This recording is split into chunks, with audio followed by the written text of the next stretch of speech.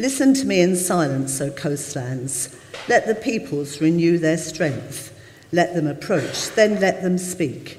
Let us together draw near for judgment. Who stirred up one from the east, whom victory meets at every step? He gives up nations before him, so that he tramples kings underfoot. He makes them like dust with his sword, like driven stubble with his bow. He pursues them and passes on safely by paths his feet have not trod. Who has performed and done this, calling the generations from the beginning? I, the Lord, the first, and with the last, I am he. The coastlands have seen and are afraid. The ends of the earth tremble. They have drawn near and come. Everyone helps his neighbour and says to his brother, "Be strong." The craftsman strengthens the goldsmith, and he who smooths with the hammer, him who strikes the anvil, says as the soldering, "It is good," and they strengthen it with nails so that it cannot be moved. But you, Israel, my servant, Jacob, whom I have chosen, the offspring of Abraham, my friend, you whom I took from the ends of the earth and called from its furthest corners, saying to you, "You are my servant," I have chosen you and not cast you off. Fear not, I am with you. Be not dismayed, for I am your God. I will strengthen you, I will help you. I will uphold you with my righteous right hand.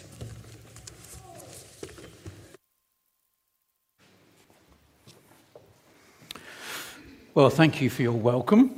Great to be with you again. I understand churches who invite me once, but when they invite me back, I think, wow, that's a very generous church. So you are very generous. Good to be with you. It was Christmas Day in the year 1939.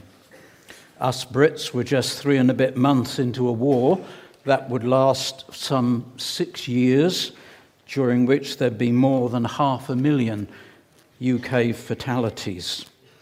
During his Christmas Day broadcast, the late King George VI quoted from a poem that had been written 30 years earlier, and here are the words. I said to the man who stood at the gate of the year, "Give me a light, that I may tread safely into the unknown."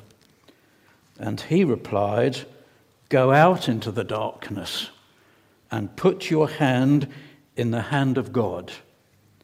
That will be to you better than light and safer than a known way." As we are about to embark on a new year with all its uncertainties, I thought I'd choose a Bible verse in which God speaks to us for our encouragement. And it's in the reading of Isaiah 41 that we read just a few minutes ago. And it's verse number 10. And this is what it says. "Fear not, for I am with you. Be not dismayed, for I am your God. I will strengthen you. I will help you. I will uphold you with my righteous right hand." I don't know whether you noticed, but there's something about that verse which tells us that it wasn't written as an isolated verse to be hung up on the wall, like some kind of mantra or rosary to be mindlessly repeated. If you read from the NIV, you would find that that verse began with a little word, "so," showing the verses linked to the preceding ones. We've read from the ESV, and you'll notice the verse doesn't start with a capital letter. It's the back end of a sentence that begins at verse 8. It links the verse strongly with what goes before it. It's on account of the previous verses that Isaiah gives us the encouragement of these words in verse 10. "Fear not, for I am with you. Be not dismayed, for I am your God. I will strengthen you, I will help you, I will uphold you with my righteous right hand." So while the verse might look good hanging on the wall on its own, it actually wasn't written as an isolated statement. It depends upon what it's written in the earlier verses. After all, we want to know what sort of God this is who's speaking to us in verse 10, don't we? So let's pick up the flow as we go back from verse 1 of the chapter, where in verses 1 to 7 we discover that this God is the Lord of history. In Isaiah chapter 41, God's people are facing an unknown future. In verses 1 to 5, they're nearing the end of their exile in Babylon, though they don't know it. It had been long and arduous, but it was coming to an end. However, would things be any better when another aggressor, another superpower, made their Babylonian tormentors bite the dust? The new order of things will be headed up, verse 2, by one from the east. We discover a little later that this one is Cyrus of Persia. Cyrus was a swift and impressive warrior. When he came to power, Persia was subject to Media. 10 years later, he killed the Median king and founded the Persian Empire. In the next few years, he expanded his territory dramatically from Turkey, as we know it now, in the west, right across to northwest India. By 540 BC, he'd conquered much of the Babylonian Empire, and in 539, his general took the city of Babylon without a fight. Many of Babylon's inhabitants welcomed him to relieve them of the grim life under Belshazzar, but this happy event would have been unknown to Isaiah's readers when he wrote. All they'd have known is that another ruthless conqueror was on the move to turn their lives upside down once more. Where would it all end? Where was God in all of this? And verses 1 to 4 tell us he was in charge of the whole crisis. As we get into 2024, we're also facing our own uncertainties, aren't we? Internationally, how will things go in the Ukraine and in Gaza? How will they turn out over the next 12 months? Will further wars commence elsewhere? USA and Iran are beginning to take shots at each other, aren't they? Perhaps some of us have our own major uncertainties to face this year, and we're a little fearful as to how they're going to be resolved. Perhaps some of us have serious health issues to face, or family problems, or financial worries, or job uncertainties. What is going to happen all around us in the UK? Is there anyone in charge? Or are we at the mercy of uncontrollable circumstances?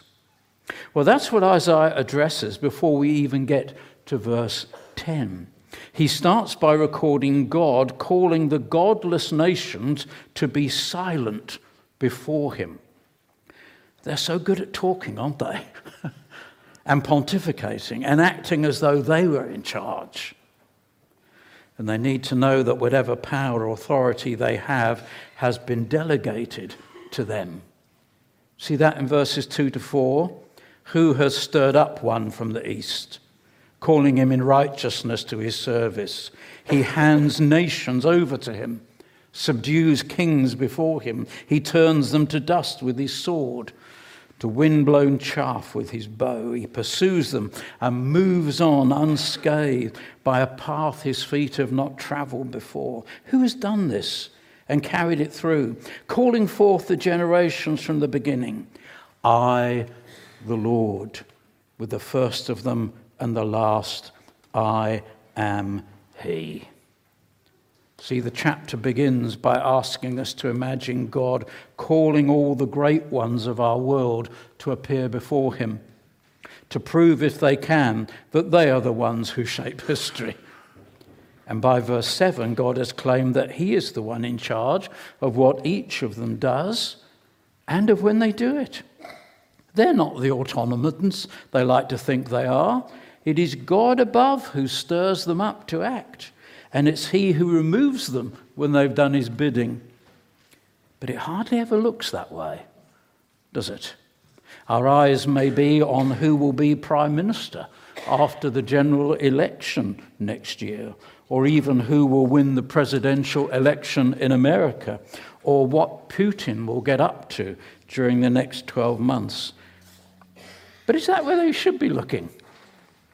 Are they the ones we should be shaking in fear about?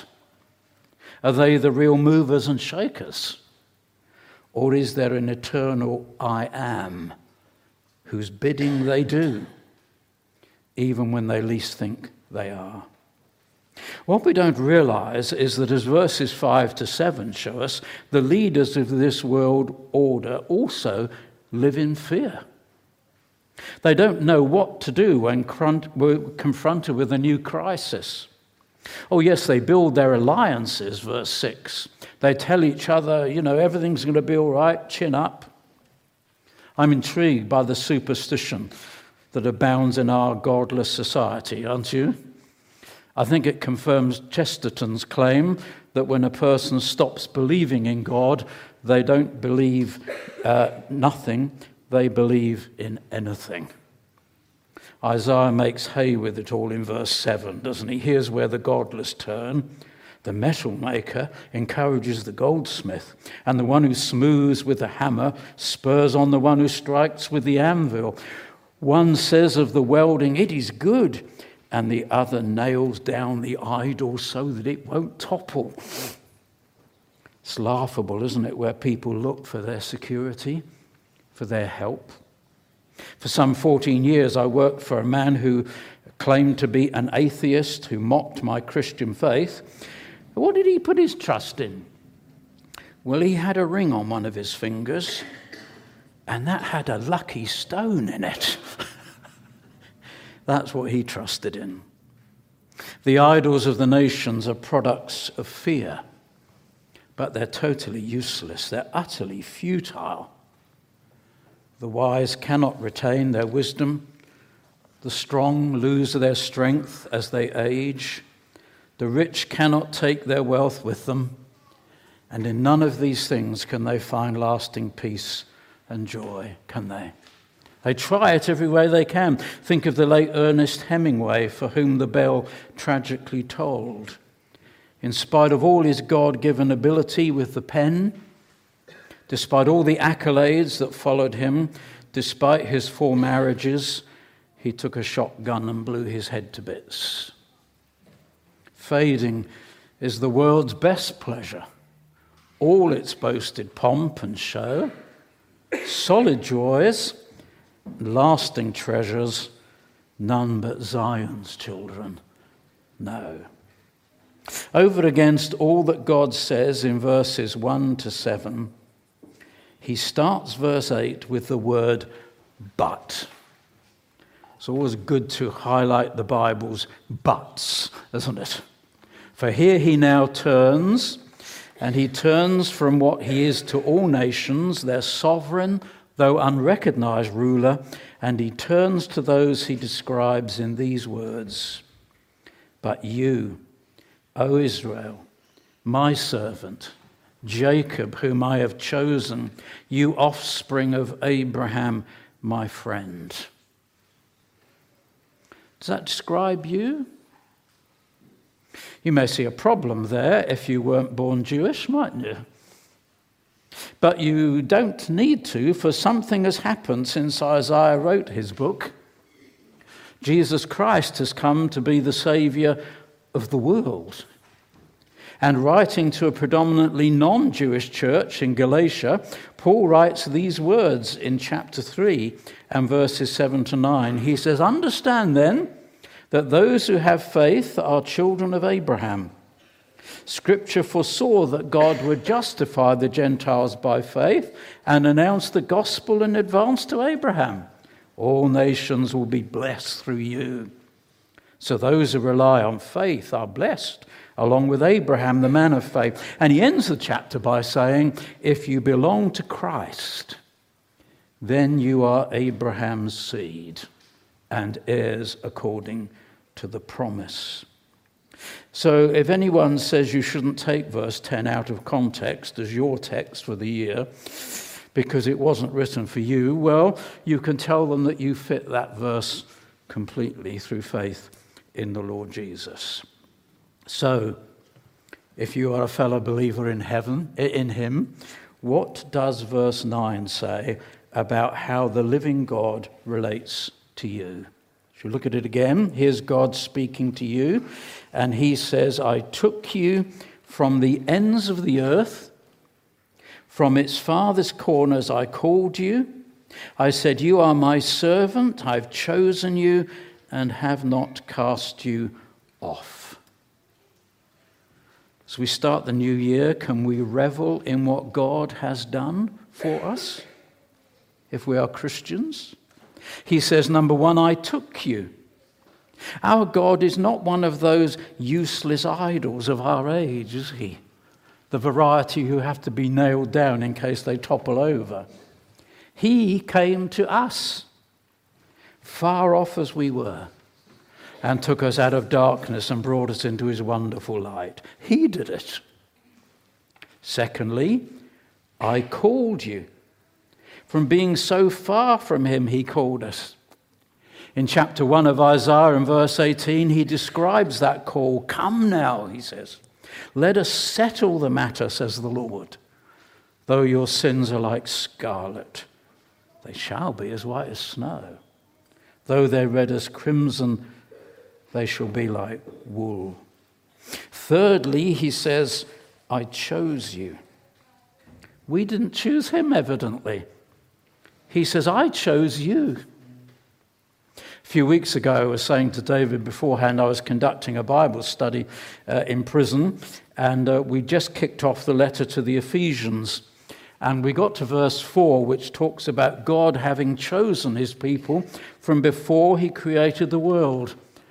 And a prisoner in the group suddenly called out, wow, I thought I'd decided to follow Jesus. But it looks as though God got in first. Well, how right he was. Number 4, I have not cast you off. Isn't that wonderful? You may have been cast off by someone. It happens, doesn't it, sadly? But we belong to a God who promises never, ever to go and leave us in the lurch. What a God he is, who makes the promise of verse 10. Here, we finally got there, haven't we? You got half an hour to spare? No, you haven't. That's fair enough. But let's read that verse again. Fear not, for I am with you. Be not dismayed, for I am your God. I will strengthen you. I will help you. I will uphold you with my righteous right hand. See how we need to take those connections with what goes before. We need not fear because our God is the Lord of history. It doesn't just happen by chance. He orders the good stuff and the bad stuff. It all achieves his eternal plan. Nothing that comes our way in 2024 will get in the way of him achieving his good and perfect will. So we need to take verses 1 to 9 seriously to know that we can claim verse 10 as written for us, that we are the people to whom God speaks it. And we need verses 1 to 9 to know the kind of commitment this God has made to us. We need that solid foundation on which verse 10 depends. What is it then that God promises us in verse 10? Why should we not fear as we look out on the uncertainties of the coming year? Well, the first thing the Christian needs to know is that they will never be alone through 2024. How does the Lord put it in verse 10? So do not fear. Why? For I am with you. Do not be dismayed. I am your God. Some of us here today live alone. That has its own challenges, I guess. I haven't got there yet, but who knows when such a day might come. In our times of loneliness, we need to hear the voice of our beloved Lord saying verse 10a to us, don't we? God pledges never to leave you. The God of verse 9 took you, called you, claimed you, chose you, has not rejected you. He never will. And this God makes 3 pledges to his people in the back end of verse 10. The first is, I will strengthen you. Do you ever feel weak physically? Do you ever feel weak emotionally? Do you ever feel weak in your walk with God, knowing you're not the person you ought to be? Then here's a promise for you, isn't it? And if you don't know you're weak, you'll miss out on it. Flip for a moment to near the end of the previous chapter, chapter 40.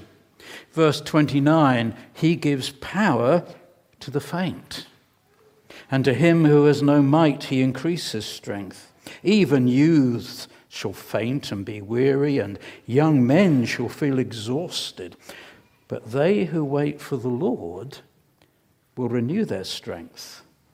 They shall mount up with wings like eagles. They shall run and not be weary. They shall walk and not faint. Paul the Apostle felt his weakness. We think of him as a great spiritual hero, don't we? But he knew himself better than we know him. It seems that at one time God had knocked the stuffing out of him to save him from becoming proud of a spectacular spiritual experience that he had had. And he puts it like this: 3 times I pleaded with the Lord to take the thorn in the flesh away from me. But he said, my grace is sufficient for you, for my power is made perfect in weakness. Therefore I will boast all the more gladly about my weaknesses, so that Christ's power may rest on me. That is why, for Christ's sake, I delight in weaknesses, in insults, in hardships, in persecutions, in difficulties. For when I am weak, then I am strong. God isn't building a people of power, is he? He retains the power, and he works his will through weak people like you and me. Yes, there are times when we long for God to say yes instead of no. We feel crushed at times by our load. We desperately want to give up. Life is too tough. And that increases with age, doesn't it? But he who travels with us says, my grace is sufficient for you. My power is made perfect in weakness. When I'm at my weakest, God is at his strongest. Therefore, I will boast all the more gladly about my weaknesses. It's those who feel weak and vulnerable who experience most God's strengthening. It's not those who think they've got it together who know God best, but those who cry out to him daily. Secondly, he says, I will help you. Have you ever felt helpless? Ever felt unable to cope with the circumstances of your life? Our companion God says, I will help you. It's nice when we have Christian brothers and sisters who come to our aid, isn't it, to help us. But boy, when we listen to God say, I will help you, that's something different, isn't it? Look down at verse 14 for a minute of chapter 41. God is still speaking, and he says, fear not, you worm, Jacob, you men of Israel. I am the one who helps you, declares the Lord. Your Redeemer is the Holy One of Israel. Fear not, you worm. Have you ever felt like a worm? Helpless before the boots that are ready to squash you into the ground? What vulnerable creatures worms are, aren't they? I wonder if they ever suffer from an inferiority complex. We may feel as helpless as worms at times, but we have a divine helper. He may or may not change the circumstances we're in, but he will transform us as we call on him for help. It is with confidence that we say, the Lord is my helper. I will not fear what can mere mortals do to me. And thirdly, he promises, I will uphold you with my righteous right hand. The hand, the organ of personal enabling, isn't it? To grip, to grasp. The idols topple. The people tremble. But the Lord upholds his people. If he is for us, who can be against us? We sometimes sing these words, when I fear my faith will fail, Christ will hold me fast. When the tempter would prevail, he will hold me fast. I could never keep my hold through life's fearful path, for my love is often cold. He must hold me fast. Those he saves are his delight. Christ will hold me fast. Precious in his holy sight, he will hold me fast. He'll not let my soul be lost. His promises shall last. Bought by him at such a cost, he will hold me fast. For my life he bled and died. Christ will hold me fast. Justice has been satisfied. He will hold me fast. Raised with him to endless life, he will hold me fast till our faith is turned to sight when he comes at last. Whatever storm may batter us this coming year, we can know that he will uphold us with his righteous right hand. So put your hand in the hand of the man who stilled the water. Put your hand in the head of the man who calmed the sea. For he says, fear not, I'm with you. Be not dismayed, for I am your God. I will strengthen you. I will help you. I will uphold you with my righteous right hand. Father, thank you for such words. Words that come from the lips of one who cannot lie, who will never lead us up the garden path. One whose words are true, eternally true. Help us to put our hands into your great hands and know that we're never alone. We're never without help. We're never cast off. You are faithful and true through Jesus Christ our Lord. Amen.